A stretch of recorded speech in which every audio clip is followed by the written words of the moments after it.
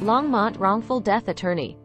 The legal definition of wrongful death, according to state law, is a fatal harm brought on by someone else's careless, reckless, or intentional act.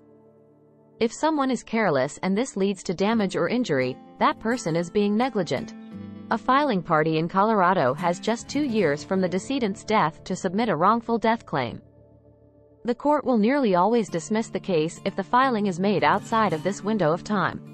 An attorney can carry out the following significant tasks on your behalf: thoroughly investigate your loved one's death, answer your legal questions, identify all liable parties, handles the insurance claims process, make sure the insurance companies do not take advantage of you and your family, fight for maximum financial compensation, take your wrongful death case to trial in Longmont, give you peace of mind knowing a knowledgeable and experienced advocate is on your side.